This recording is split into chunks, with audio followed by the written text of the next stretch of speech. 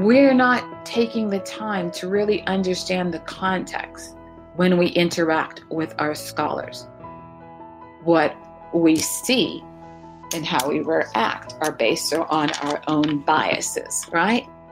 Our own realities, and not taking the time to really understand them, who you are, who they are, this one little boy who's standing in front of you.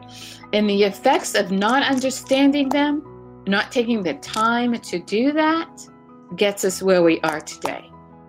Welcome to the podcast for leaders in K-12 education.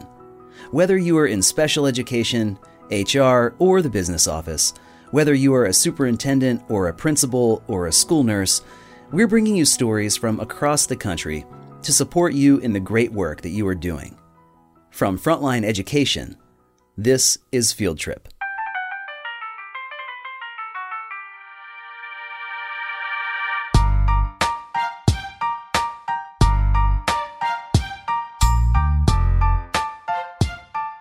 Today, I'm speaking with Dr. Dorothea Gordon. She has served in education for 35 years. She began as a teacher and then served as a special education teacher. She eventually became an assistant principal and then a principal, a coordinator for AVID, and then took her current role as Executive Director of Special Education for Grand Prairie ISD in Texas. When we spoke, she called it her love job. I had spoken with Dr. Gordon several times in the past. I watched her present at a Frontline conference, and it was clear that of the many things she is passionate about, somewhere close to the top of that list are 1, special education, and 2, equity, ensuring all students have equal access to education. Dr. Gordon, it's really good to have you with us. Thank you so much for inviting me. Well, I wanted to speak with you today about the topic of equity in special education in the U.S. And as a special educator, when you look around, can you tell me, what is your take on that? Do our schools have the kind of equity that you would like to see when it comes to special education? We have made great strides. However, we still have a lot of work to do when we look at equity for our special education scholars. I'd like us to start with a working definition so that we can all be on the same page when I'm talking about equity. And so when we look at equity, we want to ensure access to the services and opportunities that will given our scholars unique circumstances. So what does that mean? We need to ensure that we provide the structures and the tools that our scholars need to navigate their world, again, given their unique circumstances. So how do we know what services our scholars need? How do we determine what structures that we need to provide for them to function academically and functionally? These are the basic foundation guiding questions. What sources of data are needed to understand them? And so we need to make sure we have a clear picture on that. Okay, so at the beginning of this conversation, I was expecting a discussion about equity in special education to revolve around race. Questions like, are racial minorities more likely to be incorrectly classified for special education? And if so, why? And what's the way forward? But Dr. Gordon went even broader. Special education itself is an equity issue, supporting students, giving those who might not otherwise have it access to education. So here, it's probably easiest to give you a brief picture of special education at Grand Prairie ISD and how Dr. Gordon and her team approach this issue of equity in their own district. And of course, we will always begin with our scholars' present levels of academic and functional performance. We want to analyze all sorts of data. And what does that look like in Grand Prairie in special education? Well, of course, we have the formal data and we have the informal data. When we talk about formal data, we want to look at their full individual evaluation. What does all those numbers mean? How does that translate into learning? How does that ensure that we're providing equitable services for them, given our scholars' unique circumstances? Then we also want to look at the observational data, the anecdotal notes. We want to look at the parent surveys because parents are their first teachers, and that information is going to help us design a program that is equitable for our scholars. After we have that working definition of what equity looks like and feels like in Grand Prairie ISD, we want to make sure that everything that we design and every service that we provide, every opportunity that we provide is aligned, of course, with IDEA, state, local, and federal educational codes, policies, and practices. The special education program at Grand Prairie ISD is impressive, and Dr. Gordon described quite a few things that they're doing to ensure students are getting the access they need in the least restrictive environment possible. The big thing is to understand that our scholars are Gen Ed scholars first. So they should receive all the services that our Gen Ed scholars receive. However, given their unique circumstances, they're going to need additional supports, additional accommodations in order for them to navigate their world.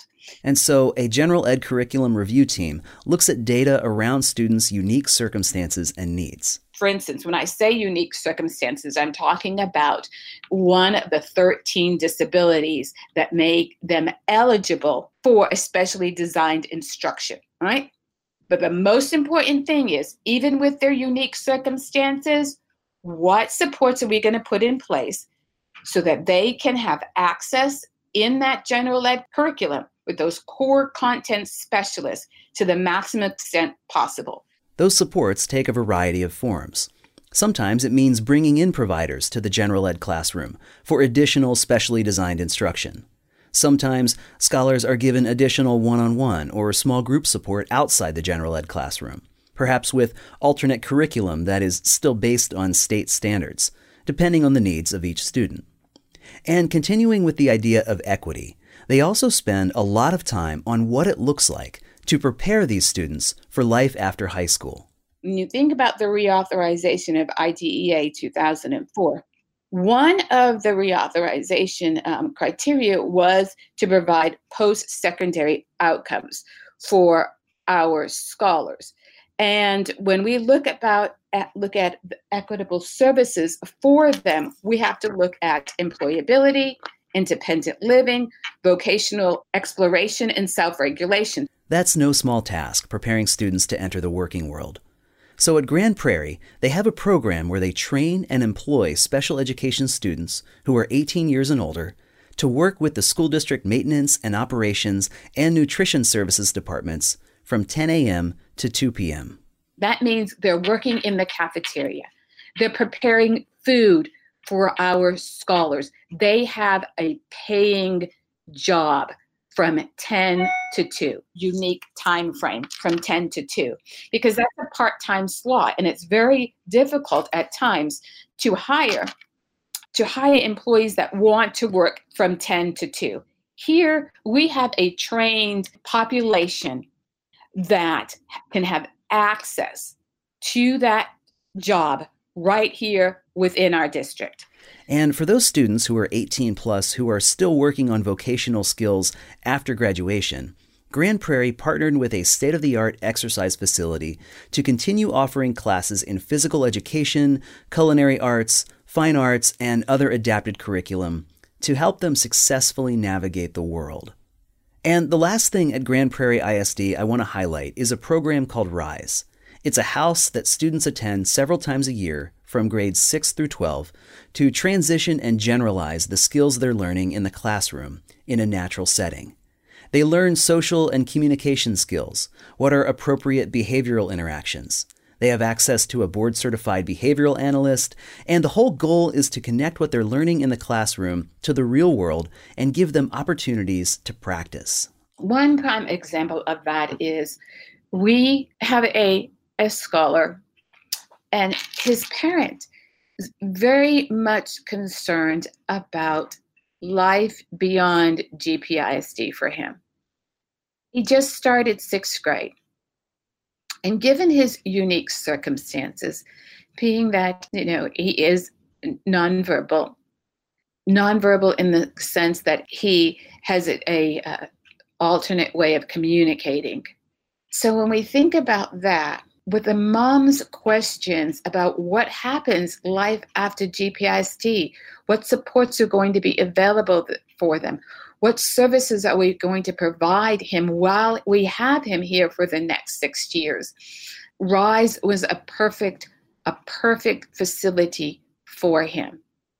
He may have the opportunity to live in a group home, or to live in an assisted living facility, or to live at home, and to function in the community, given the supports and services that we provide him now while he's in 6th grade. And with that, he has been attending RISE. He has been learning vocational exploration. He's been learning daily living skills, independent living. What does that mean? Well, he's learning how to read a recipe with pictorial cues. He is learning through a task analysis. How do you make a bed? How do you clean the bathroom? How do you clean the kitchen? How do you clean your family area? How do you do your laundry? All of those skills we are providing now for our 6th graders, for this young man. And he has 6 years. And his mom said, we have given him and her the gift of time to learn those functional, adaptable skills that he needs now so that he can have equitable access to navigate his world given his unique circumstances. That's what equity for us as we do our important work here in GPISD. But it's not just about programs, right?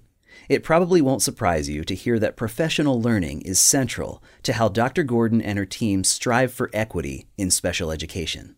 We also have to have intentional professional development for our teachers, right?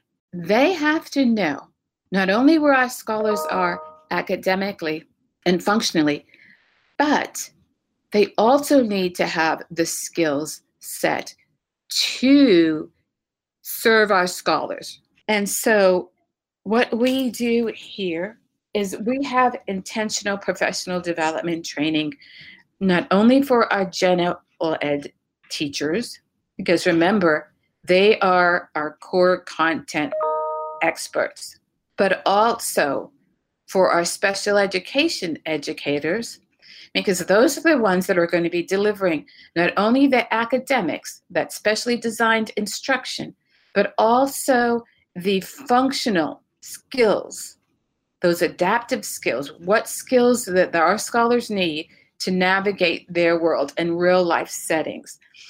We also provide professional development for our administrators. What does that look like?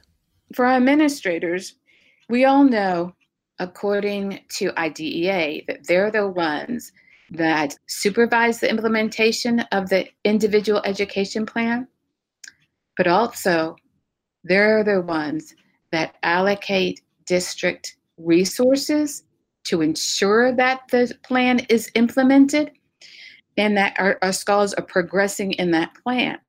So first of all, we have an annual, what we call Keep It Legal training, so that they understand all the legal aspects and their responsibilities in ensuring that the IEP is implemented with fidelity and that there's ongoing progress monitoring, the same level of progress monitoring that you have for your gen ed scholars. Because remember, our SPED scholars are gen ed scholars first, with additional supports and services to navigate their world given their unique circumstances. And so we have that annual PD for our administrators. We also have several EPLCs, professional learning communities. And so what does that look like? We talk and we share and we have a discussion on child find. It is our responsibility to locate, identify, and evaluate any scholars in our community that may need our services. So we have that annual training on child find. They also provide training on administrator responsibilities, teacher responsibilities, how to evaluate special education teachers. They have training on specially designed instruction and how teachers can implement it. And Dr. Gordon stressed the importance of PLCs, so that they can have those robust, authentic discussions with the general ed teachers about the services and supports that our scholars need to access that curriculum. We also have been very much involved in the Lead Forward training, and that training for our special ed and general ed counterparts, basically it is about access to the state standards. What are the high yield standards that our scholars need? Because we all know that regardless of how we feel about state assessments, the state assessments are a part of public education, right? And so we want to ensure that through specially designed instruction, our scholars have the tools that they need through scaffolding of the learning on the end of our gen ed and special ed teachers, so that they can master that state assessment. So we provide that type of training as well. So today is our staff development day for our district overall. And we have Lead Forward trainer here in our district training our SPED teachers, our special education teachers, and our general education partners. They come out, this is not a one-stop, this is it training. We have job embedded supports. We have training ongoing throughout the year where our trainers come into our teachers' classrooms and coach them up on it. We have one of our informal leaders today presenting to our special ed staff about what does it look like to scaffold the state standards in specially designed instruction? What does that look like? What does that feel like? How do we get that support from our gen ed partnerships? So those are certain things that we're doing here in GPISD to ensure that, again, going back to our definition of equity, that our scholars have that opportunity to have that access to our core content specialists in that general education classroom in order for them to progress in that curriculum. We have talked about what equity looks like and feels like in academics and in functional performance. What does it look like, and how are we providing those structures when we talk about behavioral supports for our scholars supported by an IEP? We all know across, unfortunately, our nation, the state of Texas, that our scholars supported by an IEP who happen to be African American, Hispanic males are disciplined at a higher rate than their counterparts, than their peers. And so the age-old question is why? And what are we doing here in GPIC to address that? Well, the first thing is that we all know, and our superintendent has said this several times, no significant learning occurs without a significant relationship, right? And so we really need to focus on looking at how are we building relational capacity with our African American, Hispanic males supported by an IEP. How are we doing that? So in GPISD, we have started not only specifically for our SPED scholars, but for all of our scholars, looking at social and emotional learning. And our counselors have taken the lead on that and really looking at, of course, professional development is the most important thing, right? How are we doing that, and why are we doing that, and how are we supporting our teachers understanding mindfulness, restorative practices, and self-regulation? Dr. Gordon told me a story about a young man who came up through the special education program at Grand Prairie. He has graduated, and now he's employed. However, through his tenure here, he had a very difficult time with self-regulation, and he ended up in alternative school more times than I can count. So with our behavioral specialist on the special education side and our teams, we sat down and we thought we need to design a service just for this young man in mind, so that one, we can graduate him, very capable of graduating, very capable of doing the work, but most importantly, understanding what his behaviors were telling us and how we can support him through that. So they designed a program to provide therapeutic support, intensive behavioral support on a short-term basis at a separate facility. And even though it was designed with just this one student in mind, it didn't stop there. Since this came into fruition 4 years ago, we have supported 15 scholars being able to understand their behaviors with therapeutic interventions, right? Understanding their behaviors, teaching them appropriate social interactions, because that was what's getting in the way of this young man's progress in the general ed curriculum. Once we were able to do that for him, he was able to graduate. We have several who have, after providing 6 weeks of intensive therapeutic support, so that one, there are less inappropriate interactions with their administrators, with their teachers, with their peers, because we want to prevent them, right? We want to prevent them from ending up in alternative school because of their decisions, their behaviors at that one time, their violation of the school code of conduct. So before we even get there, we transition them over because we want them to make a 180 turn, not a 360, a 180 turn, right?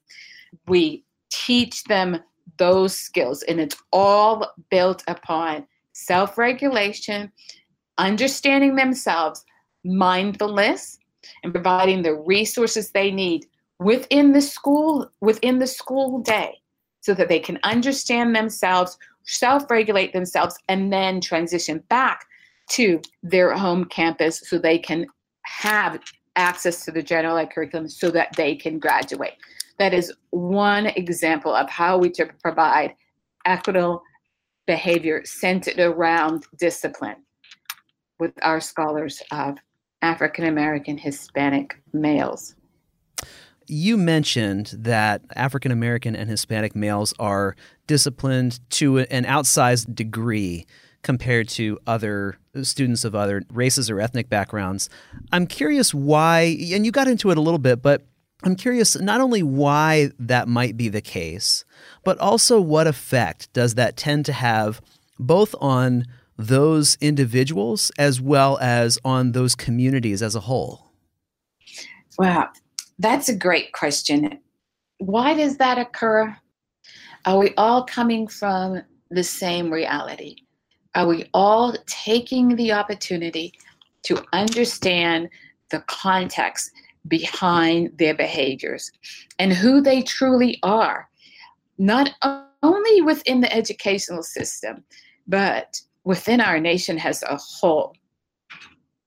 So when we react or interact with African American or Hispanic males, what context are we beginning with? Dr. Gordon told me about a book that she recently read, Talking to Strangers by Malcolm Gladwell. As I read it over Thanksgiving, I thought, we're not taking the time to really understand the context when we interact with our scholars. What we see and how we react are based on our own biases, right? Our own realities, and not taking the time to really understand them, who you are, who they are, this one little boy who's standing in front of you. And first of all, we have to understand he's still a boy. They're still boys. They're not adults. They're still boys? Are we understanding them from that pretense? Or are we thinking we have a 6'2" African American male standing in front of me, towering over me? Understand that, yes, he's a 6'2" African American boy towering over you. How are you going to take the time to understand him first, right? And I go back to thinking about Stephen Covey, right? Seek to understand first, then to be understood. And it's so important when we're interacting with our males of color. Now, if I had the answer to why this occurs, I'd probably be a billionaire. But this is just based on my experiences, that being, a mom of 2 African American men now, but when they were in the public education system, that was my fear. I think that's every African American mom's or Hispanic mom's fear. Are you going to interact with my son has a child standing in front of you, or has what you've seen in society of what you've experienced personally? Are you going to take him at the face value of what's happening in front of you and not put your own biases there? And the effects of not understanding them, not taking the time to do that, gets us where we are today across our nation. There are more African American males in our prison systems, Hispanic males in our prison systems, than their counterparts, right? Right. At the state level, for example, African Americans are incarcerated at more than 5 times the rate of whites. Just think about that, and then think about how are we indoctrinating them in the school systems? Are we really looking at the social and emotional aspects of the learning? Are we addressing them and trying to understand them first before we contribute to the school and prison pipeline? And what we do here in Grand Prairie within our SPED department is truly getting them those services, the supports, the opportunities, because it's not an achievement gap. A lot of people talk about the achievement gap. In our district, there's not an achievement gap, not statistically, right? It's about an opportunity gap. And so with our comprehensive continuum of services, but also with our therapeutic support program, we are able to mitigate some of the negative effects of not understanding our scholars, seeking to understand them first and chipping away at your own biases. Because we all have biases. We all have prejudices. But when we're in the public education system, how are we keeping those in check in order for us to truly serve our scholars and to cut that school and prison pipeline?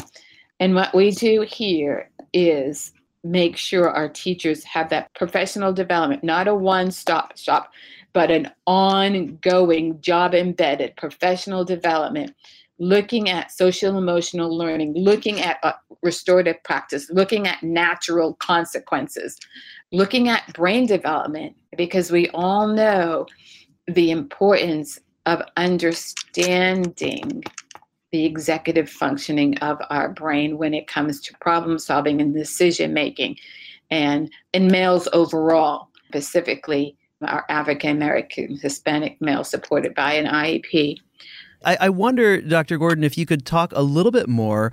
I'm thinking about all those people who work in your district in special education. And of course, it's a hard field, right? Special education is not an easy area in which to work. It's a ton of work. It takes a ton of energy. And because of that, it draws people who are passionate about working with those students. And as a result, I'm sure that you have really incredible stories to tell of teachers and paraprofessionals and classroom aides who have really seen dramatic growth, not only in their work, but also in how they interact with these students. Can you tell me at all about any that you might have seen where you said, hey, we offered this professional learning, we had these sorts of job-embedded learning opportunities, and here was the before and here's the after. And what did that difference look like? I'll tell you, we have a coordinator, and he is our coordinator who supports behavioral supports. He began in our district as a paraeducator. And as a paraeducator, he worked with our scholars who had severe behavioral deficits in elementary school. And seeing him embrace our scholars, but also have the intense desire to improve his practice and his interactions with the scholars. He attended every single one of our professional development sessions where we talked about classroom management, when we talked about behavioral supports, as a paraprofessional. Not only that, we have a regional educational service centers. He sought out training, read educational literature on how to best support our scholars. Went on to get his bachelor's degree in elementary and middle school education, became a teacher here in Grand Prairie, working with our scholars with severe behavioral deficits. He wound up working with a young man who had been involved in that behavioral intervention program that we heard about earlier, really built a strong mentor relationship with him. Not only with this young man, but also with his parents, the home visits, attending the YMCA summer basketball programs. I mean, he was at the YMCA during the summer, open gym at 2:00 from 2 to 4, playing basketball with these scholars.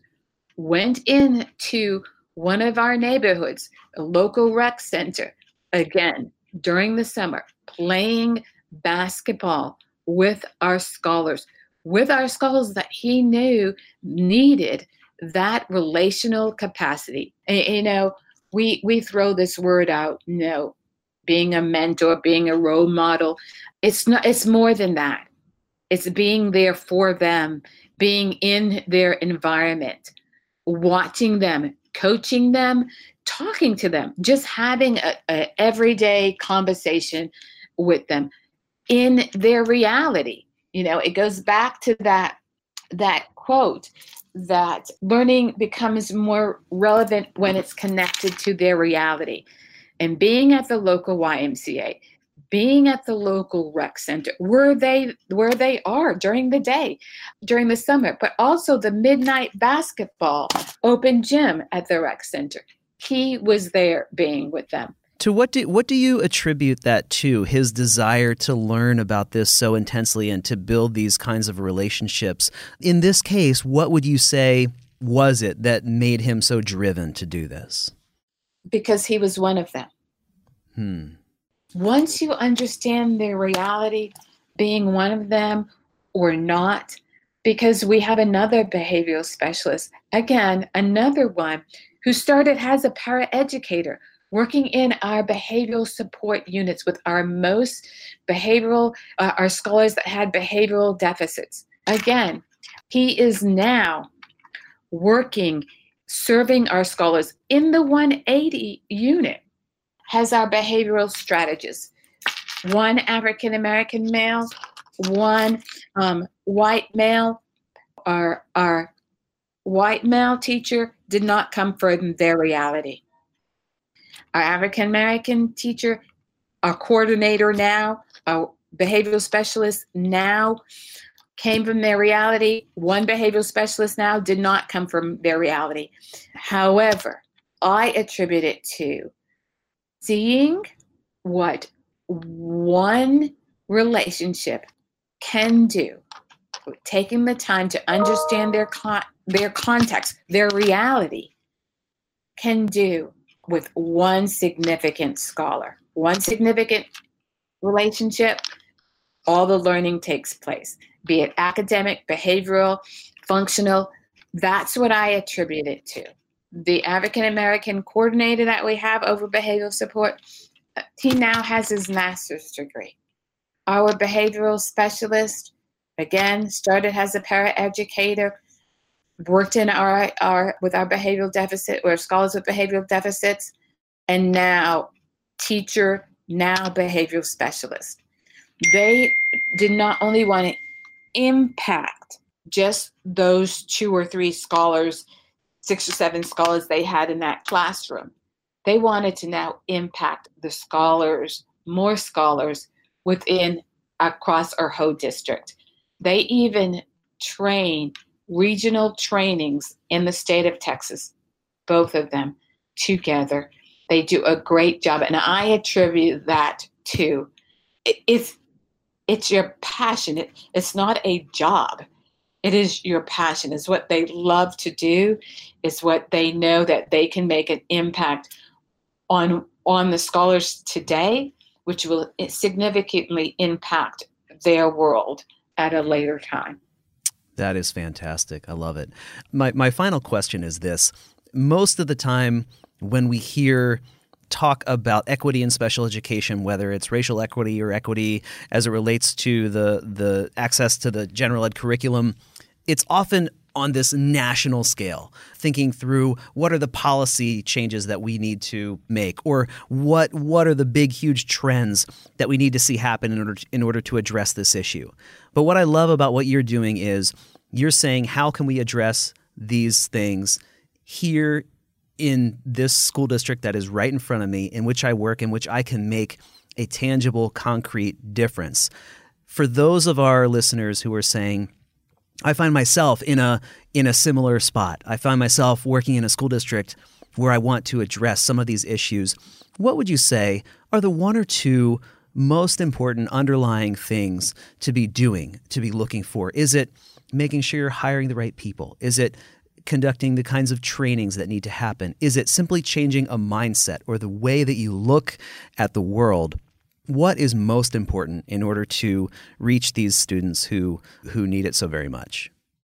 I think the most important thing is you really need to understand who you are and what your role and purpose is within this world. So to make it more concrete, sure, it's definitely about hiring the right people, but we all don't always hire the right people. It is also about ensuring that we have the appropriate job-embedded, ongoing professional development for our teachers. Because there's this great book, and I can't think of the author, but the title of the book is If You Don't Feed the Teachers, They'll Eat the Scholars, right? Well, students, they'll eat the students. If You Don't Feed the Teachers, They'll Eat the Students by Neela A. Connors. It came out in 2000. When I read that book when I was an administrator, it reminded me of when you're in an airplane, they first talk about the oxygen mask, what you must do first with your oxygen mask, right? You have to first put it on yourself, and then you are to assist others, correct? And so with the professional development, we must ensure that our teachers are fully equipped in order to serve our scholars. So yes, it is all about hiring, and we have a screening process that we go through. A screening process that we go through when we interview and hire teachers. We also have to make sure, one, they believe in our mission statement, right?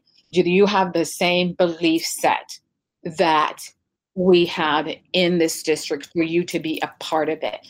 And that is focusing on our number 1 job, student achievement, okay? Do you have that same belief set? But also, do you have the skill set? Now, I've read anyone can teach skills, right? But you can't teach character. So we hire for character first. We build our skills through professional development.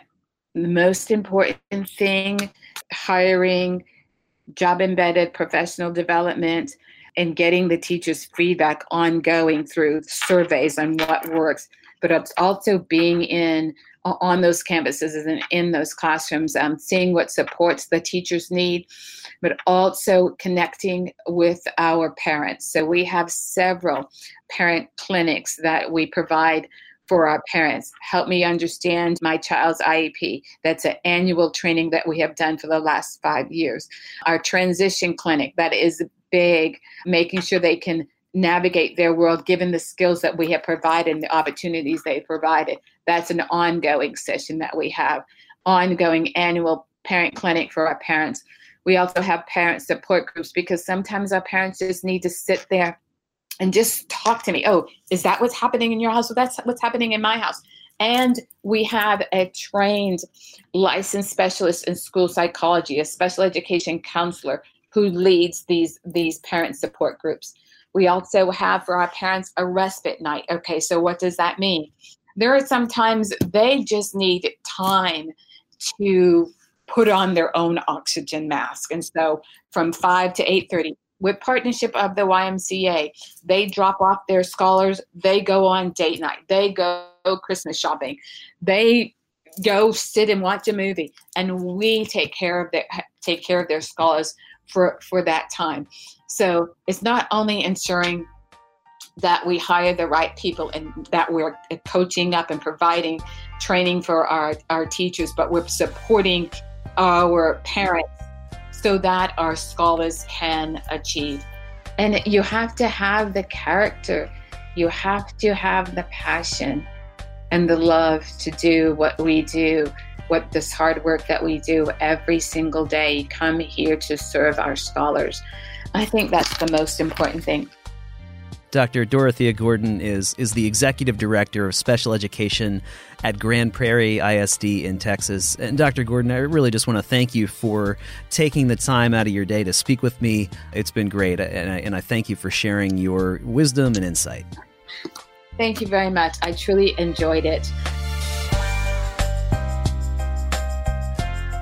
Field Trip is a podcast from Frontline Education, offering software to help schools manage programs for special education and special student populations, making it easier to work with IEPs, RTI and MTSS programs, English learner programs, Section 504, and more. To find out more, visit frontlineeducation.com/fieldtrippodcast. And, of course, I hope you'll subscribe. We share new stories every other Friday about things education leaders care about.